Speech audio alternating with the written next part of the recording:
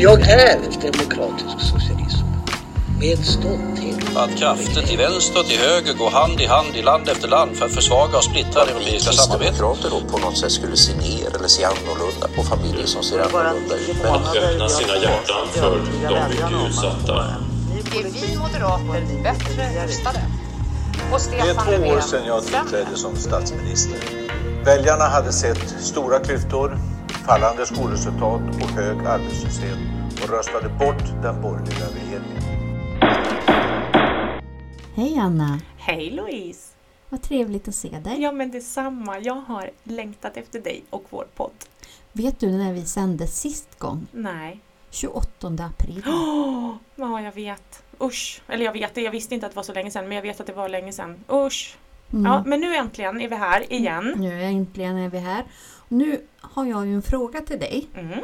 Hur går det med ditt pärlhalsband? Jag måste ju säga att det är ju en av de här nidbilderna man har av en moderat. Ja. Pärlhalsband och aktieportfölj. Ja, och jag har båda. Då är det, om en liten skala vill att den ska bli större, både pärlhalsbandet och aktieportföljen. Det går bra. Jag fyller år på måndag. Och då förväntar jag mig helt enkelt att få fler pärlor till mitt pärlhalsband. Så nästa podd kan jag berätta hur många pärlor jag fick och hur många jag har kvar innan jag kan göra mitt pärlhalsband, eller liksom pärla upp det. Ja, men jag längtar ju att få se det här fantastiska pärlhalsbandet. Berömda pärlhalsbandet. Du vet jag, för min allra första lön som jag fick när jag jobbade i en leksaksaffär, det här var ju lång tid tillbaka, 88. Då gick jag för min första lön över till en smyckesaffär och så köpte jag mig ett halsband med sötvattenspärlor. Ja, du ser. Välkommen till pärlklubben. Det kostade 59 kronor. Och jag var väldigt stolt över det. Jag har fortfarande kvar det i min smyckesask. Vad underbart. Nej, men välkommen till pärlklubben. Alla med pärlor är välkomna, helt enkelt. Ja, det är en nystartad klubb. Vi är 2 medlemmar. Det är du och jag. Ja, får jag vara ordförande? Nej. Kan vi ha en omröstning av den saken? Men du startade ju också något så här aktiemammorna, eller? Det gjorde jag för att jag ville börja lära mig mer om aktier. Jag är ju ekonomhistoriker och kan inte så mycket om aktier och kan inte så mycket om den typen av ekonomi.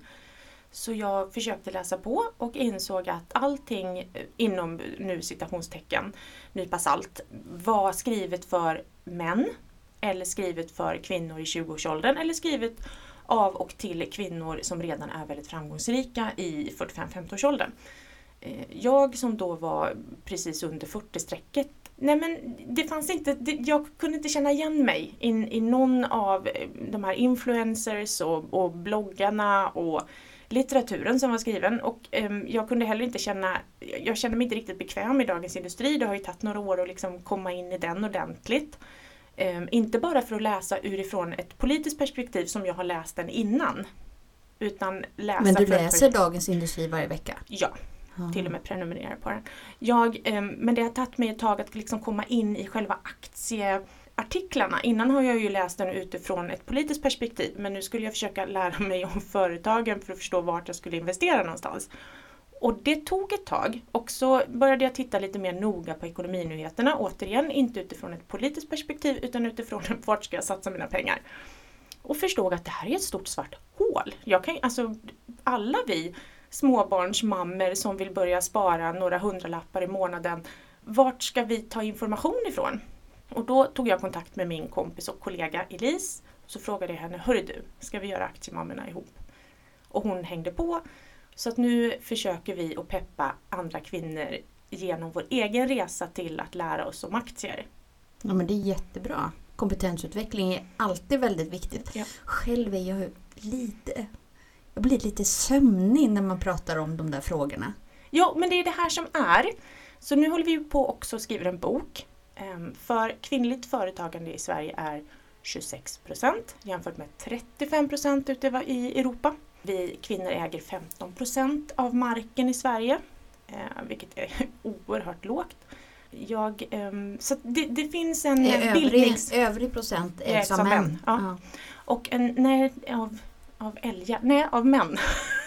Ja, men jag tänkte om du räknar på stora företag. Jo, men precis. Nej, menar du privatägd? Privatägd mark. Precis, helt korrekt. Förlåt att jag skojar om älgar. Men så att det finns... Älgen demonstrerar, ja. Nej, men så att det finns det finns väldigt mycket att göra utifrån ett bildningsperspektiv. Och då tänker vi, Elise och jag, att vi är med och peppar och stöttar andra kvinnor att ta tag i sin privatekonomi, även om det är kanske tråkigt och trist och så. Men finns ni på nätet? Vi eller? finns på Instagram och vi finns på Facebook. Och sen försöker vi, men så kom det en pandemi i vägen, men vi har nu kommer att starta upp med frukostar igen, frukostseminarier där man pratar. För just det här att 200 spänn, börja med det. Alltså, så, hur ska jag spara till mina barn? Hur ska jag... De här vardagssakerna. För det är det som är så smidigt med just så här aktiefonder. Att då går man bara in i, ja men jag vill spara i det här området och så är det någon annan som sköter själva placeringarna. Ja, men så att syftet med aktiemammorna är att peppa andra kvinnor framförallt, men självklart finns vi till för män också, men framförallt för kvinnor. För att vi tycker att kvinnor är en förbisedd grupp när det gäller ekonomiskt, alltså investering i överlag. Så har både media och influencers och bloggers missat kvinnor. Och framförallt då kvinnor lite mitt i livet. Sen vet man ju också att kvinnors inkomst är ju lite annorlunda än vad män som grupp är. Exakt så, och därför måste vi jobba på i de frågorna. Och vi har mycket lägre inkomst från kapital än vad män har. Så att det finns ju kanske mindre pengar att placera. Så 200 kronor känns ju som en ganska rimlig summa att börja på. Ja, men också äga sin egen ekonomi. Liksom. Inte bara för att det är en djungel, för det är så jag upplevde det i början. Det kanske man inte ska erkänna, men jag erkänner det. Jag har 2 utbildningar från universitetet. Jag har ett bra jobb, men jag tyckte att det var en djungel att börja förstå de här ekonominyheterna och hur jag skulle spara, vad jag skulle spara i, hur jag ska göra. Och då om jag kan vara någon som kan hjälpa andra att ta sig över den där otroligt höga tröskeln som det ändå kan vara. För jag tror att många upplever det tråkigt för att det är en sån djungel. Så det, fördomsfullt från en moderat då, som håller på med aktier, men det är faktiskt en liten annan kanske resa. Och istället för guldresurs så har du pärlresurs då? Så har jag pärlresursen som jag får på födelsedagar och jul. Ja, vi får hoppas här att din man ger dig många pärlor så vi snart får se det här fantastiska berömda halsbandet. Det saknas ju 13 stycken. Tips. Hint, hint.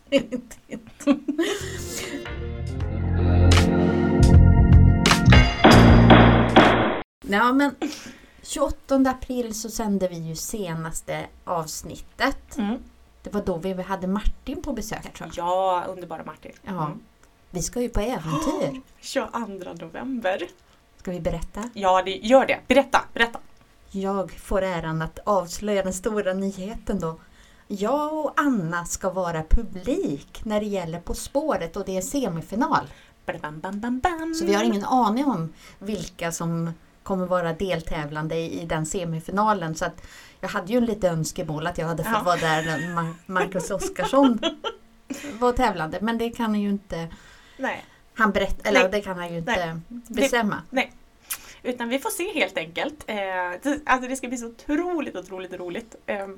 Men att de krävde ju väldigt mycket säkerhetsdetaljer om en för att ens komma in i TV-huset. Ja, verkligen. Och det är ju bra. Det är ju bra. Men de har ju sänt På spåret, eller spelat in På spåret några gånger nu, men utan publik. Så det här blir ju första omgången på ganska länge som de har publik. Så det ska bli väldigt spännande. Och vi är en liten tapper skara som får lov att komma dit och heja på. Så 22 november vet ni vad vi gör, och sen när det kommer sändas på TV. Så. Och vi kommer inte avslöja en sak. Nej.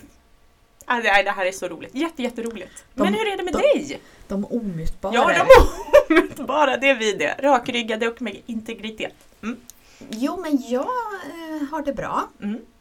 Min dotter började ju på högskolan i Linköping här i augusti. Vad spännande. Ja, det var jätteroligt. Och vi var lite överraskade både hon och jag för att vi gjorde mest bara en test om hon kom in på högskolan när vi ansökte under våren. Och helt plötsligt så ringer någon från högskolan i Linköping och säger: hej, du har ju kommit in på utbildning här hos oss. Har du några frågor? Sa hon. Jag kommer inte ens ihåg att jag hade sökt. Och på den nivån var det. Men på bara några veckor så lyckades vi lösa. CSN var ju fantastiskt. De svarade på en dag. Så fick hon beviljat studiestöd. Och boende fick vi löst för första terminen också. Ganska enkelt och smidigt. Men vad skönt. Vad är det hon läser? Hon läser till textillärare. Och hon lär sig en hel del om livet på universitet. Ja. Precis som man ska. Ja. Underbart. Inte bara det som sker i klassrummet utan även lite kring spex och kår. Så att, vad kul! Ja, jätteroligt. Och hon trivs väldigt, väldigt gott. Och det känns som en väldigt bra studentstad. Och nog ganska lagom i storlek. Vad kul! Jag har också kommit in på en utbildning. Eller det vet jag inte än. Nu tog jag i. Jag ljög. Du ljög? Jag var generös med sanningen. Jag vet inte om jag har kommit in. Jag hoppas att jag kommit in.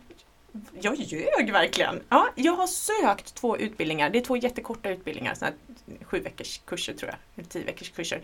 Om retorik. Från Linnéuniversitetet bland annat. Spännande. Så att jag fick ifrån, det var det jag skulle säga. Du ska lära dig hur man pratar alltså? Jag ska lära mig hur man pratar för att jag kan inte det. Nej, men jag tänkte att det är alltid bra att öva. Det är därför du är så tyst och tillbakadragen hela tiden. Mitt signum. Aha. Jag tänker att det kan vara bra och man kan alltid förfina och utveckla. För det är skillnad att stå inför publik. Vad spännande. Jättespännande. Så här, eftersom jag ljög. Du var generös med sanningen, ja. Jag var generös eller med så sanningen. är du mentalt redan där. Ja, jag fick ett sånt trevligt mejl ifrån dem att jag kunde gå in och likea dem och grejer sådär på. Vi har vunnit valet 2022. Jag är redan där. Ja, men precis så. Ja. Så nej, men jag hoppas jag kommer in. Det är naturligtvis en distanskurs. Så jag ser fram emot det. Och hoppas att de återkommer med Anna, du får lov att läsa hos oss. Men det är ju roligt att läsa och förkovra sig. Och sen ibland så blir man så här, ska jag söka en sån där kurs bara för att det är lite roligt? Det fanns ju till exempel, jag såg förra terminen, Harry Potter-studier. Den missade jag. Ja, det hade ju varit jättespännande. Jag kan vara föreläsare där. Efter att du har läst retorik. Efter jag har läst retoriken så ska jag byta karriär och så ska jag bli föreläsare om Harry Potter. Ja, men jag tror jag skulle, den och Narnia. Jag tror att jag skulle kunna hålla kurser i de 2. Jag tar Sagan av ringen då. Bara läst en gång faktiskt, men sett filmerna några gånger. Ja, det finns ju alltid både i Hobbit och i Ring-trilogin så finns det väldigt mycket mer än vad som kommer fram i filmerna. Så att ja. Så är det. 2:an var dock väldigt tråkigt tycker jag. Ja, men det är den Sagan om de 2 tornen. Den är lite, det är ju mycket transport. Men det är mycket gå. Eller springa över. Gå eller springa och så my precious. Ja. Men hörru du, ska vi prata lite politik? Ja, men det gör vi.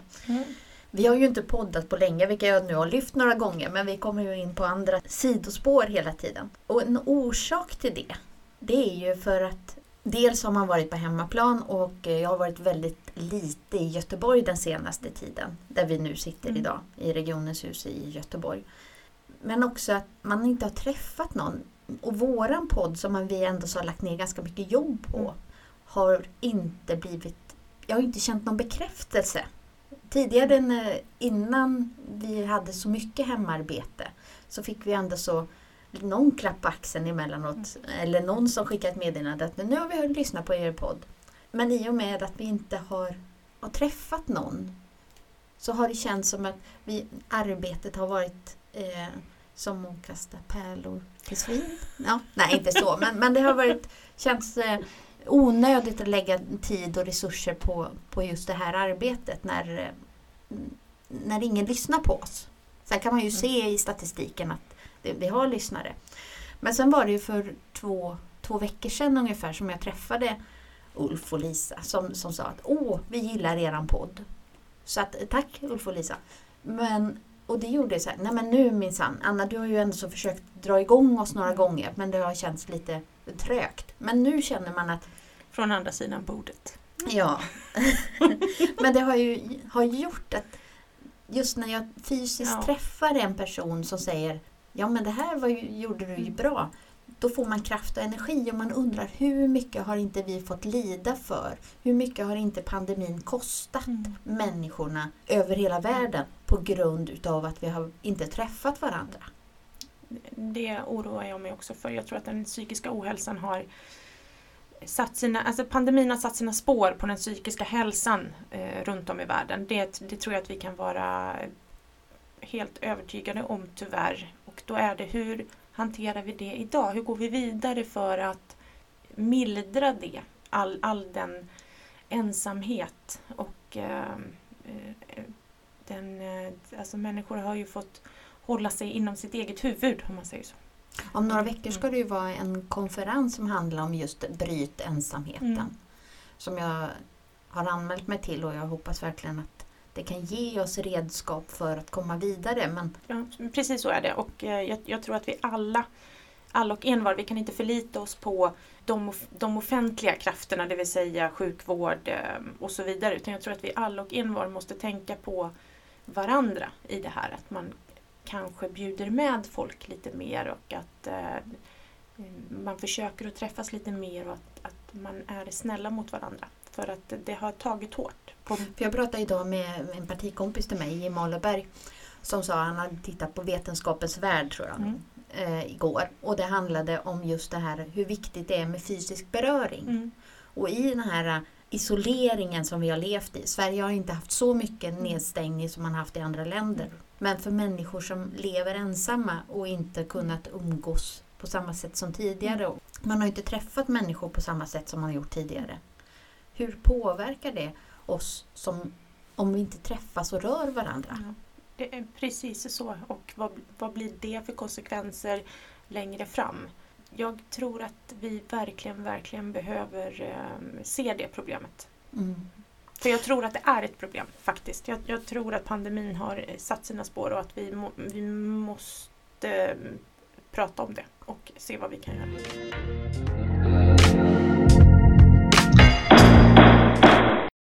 Men i pandemins spår så har vi också sett andra utmaningar i samhället och i regionen. Och vi har ju nu fått rapporter den senaste veckan om hur kostsamt pandemin har varit. Hur slitsamt det har varit för vår personal i Västra Götalandsregionen. Och i övrig Sverige också. Ja, hela Sverige.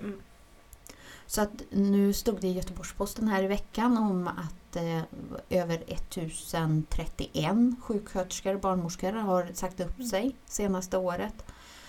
Nu-sjukvården som är mitt område, där saknas det 135 sjuksköterskor som har sagt upp sig de senaste åren. Och den här veckan så är det 38 sjuksköterskor som har sagt upp sig på Kungens sjukhus. Och många är ju slutkörda efter pandemin. Så är det.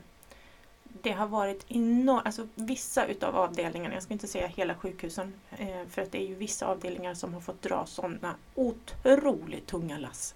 Det är ju samma avdelningar som har dragit de här tunga lassen nu med pandemin som nu också då måste dra för att kunna operera i kapp alla de som har fått vänta på operationer. Det är ju samma personal som ska göra. Och det är klart att det är tungt. Och den här vårdskulden som man pratar om, det står 100 000 personer i kö. Och det är de som har väntat mer än 3 månader. För inom så räknas ju inte den här kön för att då är det inom vårdgarantin. Så. Men det de säger, det är ju framförallt att de får inte ut den här semestern som de har förväntat sig. De är trötta på att jobba varannan helg. Man får täcka upp för varandra. Och det finns ju många andra faktorer som gör att man hellre säger upp sig. Vilket är verkligen behöver tas på allvar. Och jag vet att personalutskottet sitter med detta. Och även sjukhusledningarna naturligtvis och deras styrelser. För det påverkar ju i och med att vi har en lång kö på människor som behöver komma till ett första besök och få komma till operation. Samtidigt saknas det ju personal. på vårdavdelningarna, så vi kan inte öppna alla vårdavdelningar som vi behöver, och det gör ju också att operationssalarna får stänga ner för att vi har inte sjuksköterskor eller personal som tar hand om dem, för inte under operation och inte på vårdavdelningen efteråt. Det är ju så här också att vi har upphandlat en del vård där de står redo att operera, så att vi behöver flytta patienter också. Det behöver gå lite fortare än att står de i kö hos oss och vi inte har möjlighet att operera, skicka iväg patienterna direkt då. Låt dem inte stå för länge i kö, utan finns det kapacitet på något annat sjukhus, låt dem operera. För någonstans måste vi ha fokus på patienten här. Patienterna har lidit ordentligt de här 2 åren på att inte få sin operation, och då kan inte vi härifrån regionens håll, vi måste göra allting vi kan för patienten.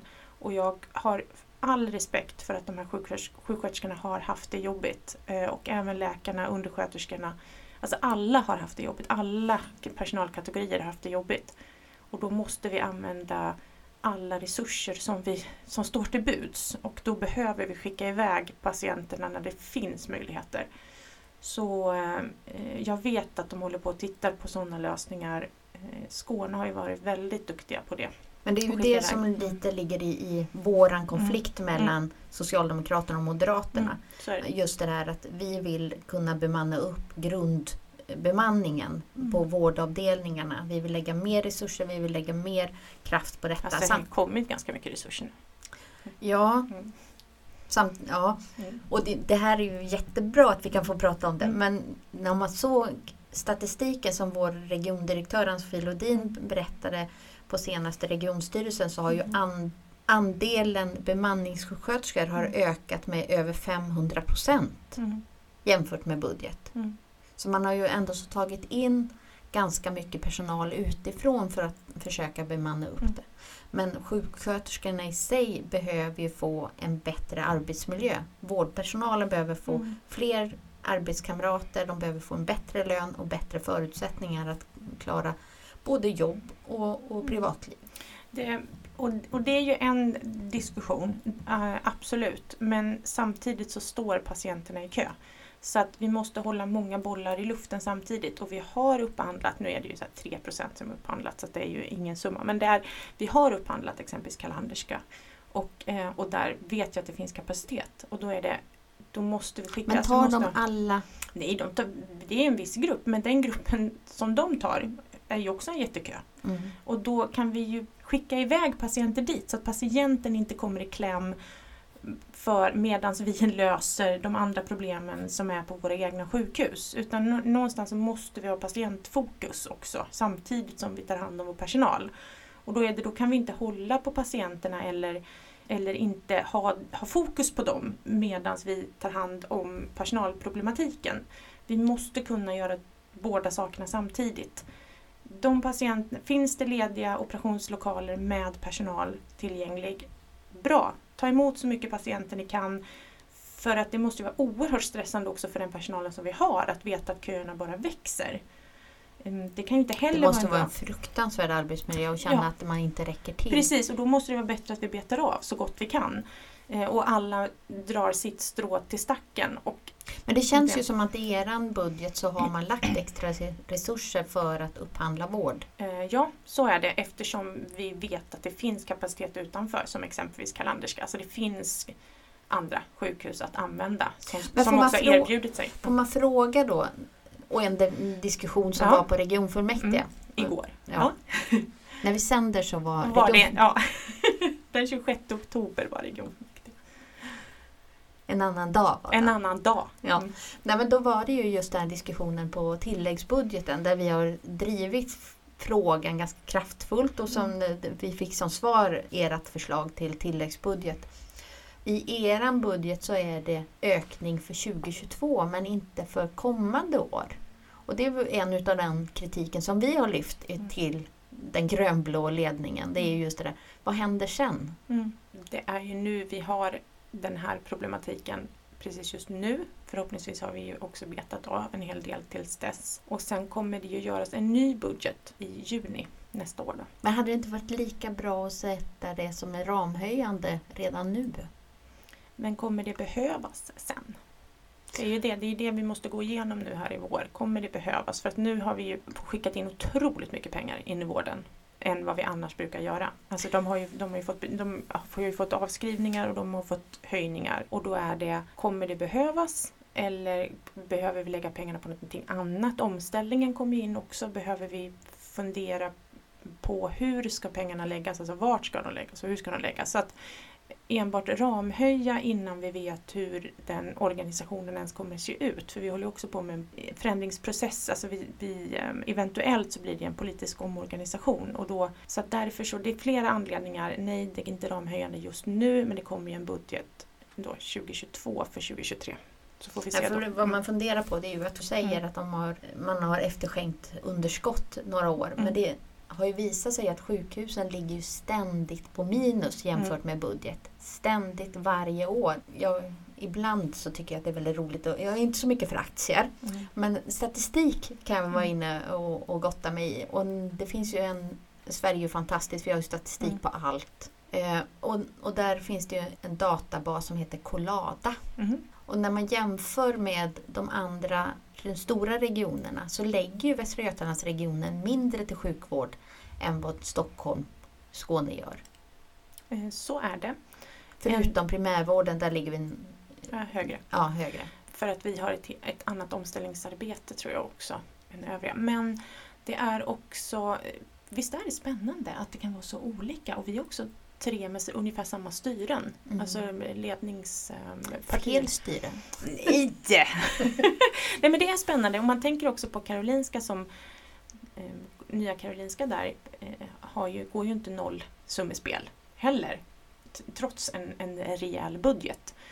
Så man kanske behöver ta ett omtag i hela vad är det sjukvården 1 ska göra på olika instanser. 2, vad ska det kosta av samhällets gemensamma pott. För det är ju faktiskt det vi använder. Vi använder ju inte sjukhusets egna pengar eller regionens egna pengar, utan det här är ju faktiskt människors ihopsparade skattepengar som vi använder. Och hur ska vi förvalta så att invånarna får ut så mycket som möjligt av de pengarna? Och det tycker jag är jätteintressant, för att idag så jobbar man ju bara på hela tiden. Nej, det var inte alls snällt, för det gör man inte. Man sitter inte och jobbar på, utan man funderar hit och dit vad som är bäst och inte bra, fungerar bra och hur man vill att det ska se ut. Vi är ju på massa möten, du och jag, på hur vill vi att framtidens sjukvård ska se ut. Så att man jobbar visst på. Men ändå så är budgeterna från alla partier alltid utifrån hur det ser ut idag. Och är det så här sjukvården faktiskt är optimalt bäst för invånarna och personalen? Nej, det är ju inte det. Om jag får svara. Ja. Nej, men precis så. Mitt svar är nej, det är inte det bästa. Och jag läste precis en bok. Jag kan läsa. Ja. Nej, men jag läste en bok som handlade just om när vården blev en marknad. Kommer jag inte ihåg författarens namn. Men det just hur värdeförändringen har varit. Att när han jämför sjukvård på 70-80-talet så var det vårdbehovet i centrum. Det var det som var det absoluta fokuset. Invånarnas vårdbehov. Men någonstans där under 90-talet så förändrades det radikalt. Från att vi skulle vara bäst på att kunna bedöma människors vårdbehov till att man börjar titta, men är vi tillräckligt effektiva, är vi tillräckligt produktiva i sjukvården, eller finns det annat system? Om man börjar åka ut i Europa för att titta på, men hur har man löst det i Storbritannien till exempel? Och där man såg att det fanns en mer marknadsanpassning till sjukvården. Och från det så har man ju gått, och speciellt här i Västra Götalandsregionen där vi har en beställare-utförarverksamhet där vi är företagare och köper vård, eller vi beställer vård och någon levererar. Och det gör ju att den förändringen har ju skett under lång tid, och jag tror ändå så. Och det är det vi ser nu också i den nya politiska organisationen, att är det här verkligen rimligt att du och jag är politiker och en ska beställa och en ska utföra? Är det mest... Om man är konkurrenter inom eget styre egentligen. Ja. Så jag ser eller inte konkurrenter, men motparter är rätt ord. Inte konkurrenter, motparter. Fiender. Ja. men det blir en förhandling hela tiden. Och vem blir till slut invånarföreträdare? Det är väl det som är till syvende och sist. Det är därför vi förtroendevalda är här. Det är därför politikerna är med. För vi är invånarföreträdarna gentemot experterna som då är sjukvården. Och någonstans så behöver vi gå tillbaka till det kanske. Varför är vi här? Vad är vårt uppdrag och vem representerar vi? Så. Det är bra. Det är bra. Ska vi ta över världen, du och jag? Ja. Vi är redan där. Vi kom in på skolan och vi har vunnit valet och vi tar över världen. Jo, men det är bra. Helt rimligt för en helt vanlig onsdag.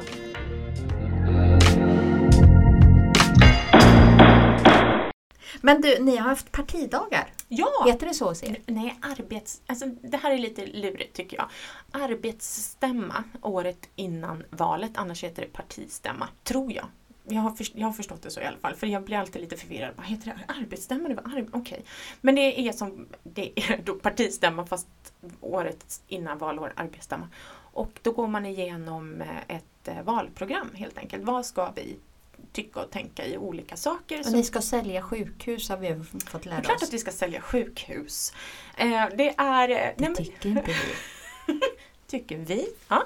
Men nej, det har varit mycket fokus på patienten i fokus. Jättemycket. Vi har ju jobbat inom våra förbund innan, så att jag satt för 2 helger sedan och gick igenom. Då valde jag gruppen om trygghet i samhället. Mycket intressant.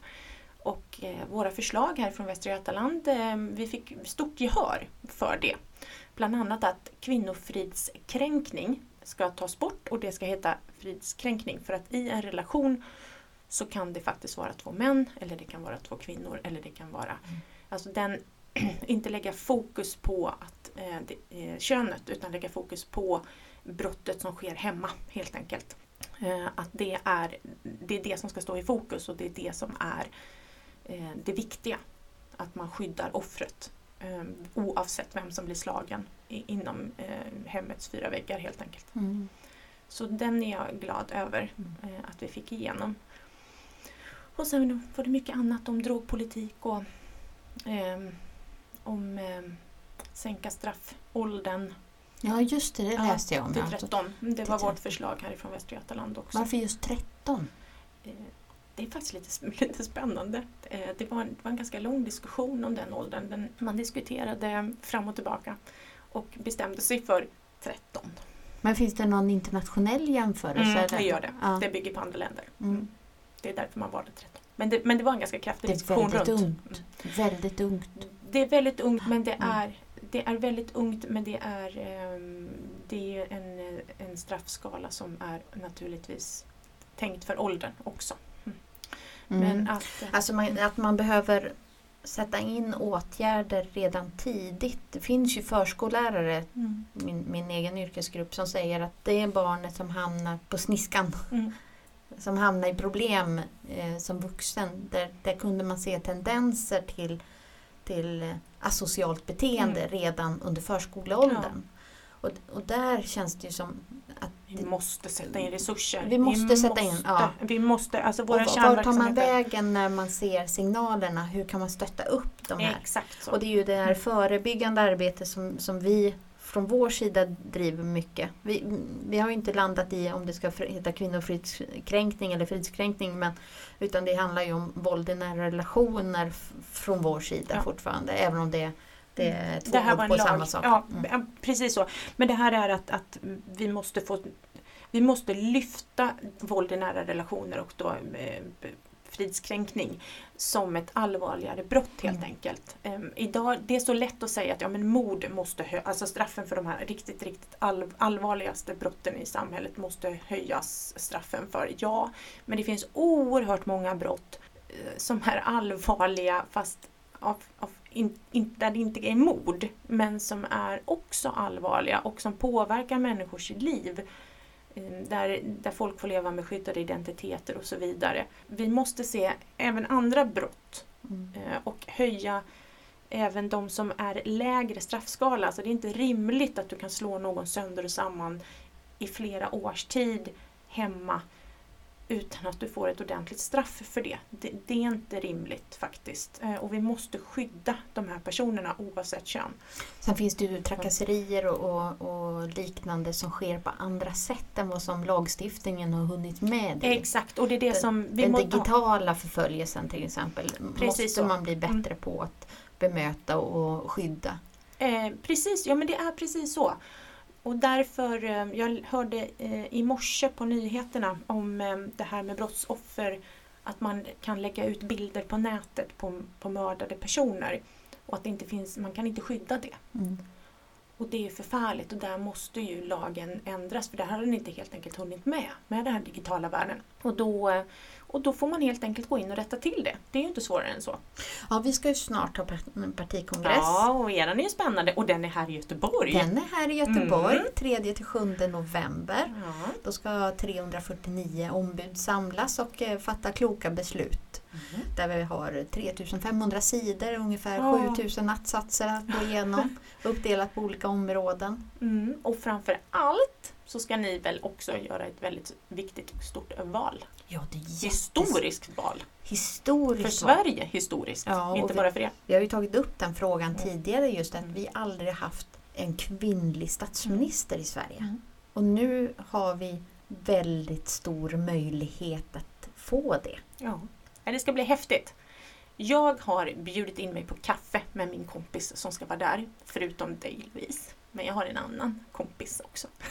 Ja, du får inte komma in på själva kongressen för den är väldigt låst. Ja. Tidigare år har man ju kunnat sälja dagsbiljetter eller liknande. Men sånt är det ju inte nu i pandemins spår. Vilket är klokt tycker jag. Det var ju samma med våran stämma. Utan det var stängda dörrar. Nej, jag tycker det ska bli jätteroligt med alla de här stämmorna och vad folk kommer fram till eller partierna kommer fram till. För att det är det här som är demokrati. Och att man blöter och stöter och kommer fram med nya saker. Det som är roligt, jag är ju ombud på våran partikongress. Det är så häftigt. Ja, det är jätteroligt. Och det gör ju att från vår delegation i Fyrbodal så har vi ju delat upp oss i olika arbetsgrupper. Jag kommer titta lite på kultur och demokrati, lite migration, fast där har jag en partikompis som är bättre på det. Och försvarsfrågor. Spännande. Ja, jättespännande. Och hälsa Peter. Det ska jag göra. Han har ju varit med i våran podd tidigare. Precis, att jag har ju pratat med honom. Och inför själva kongressen så har vi haft ganska många såna här temagruppsmöten. Så nu på torsdag imorgon så ska vi träffas i temagruppsdiskussioner för temagrupp 13 som handlar om försvarsfrågor och skyddsfrågor. Och då träffas vi från hela Sverige ombud som bevakar just de frågorna. Så häftigt.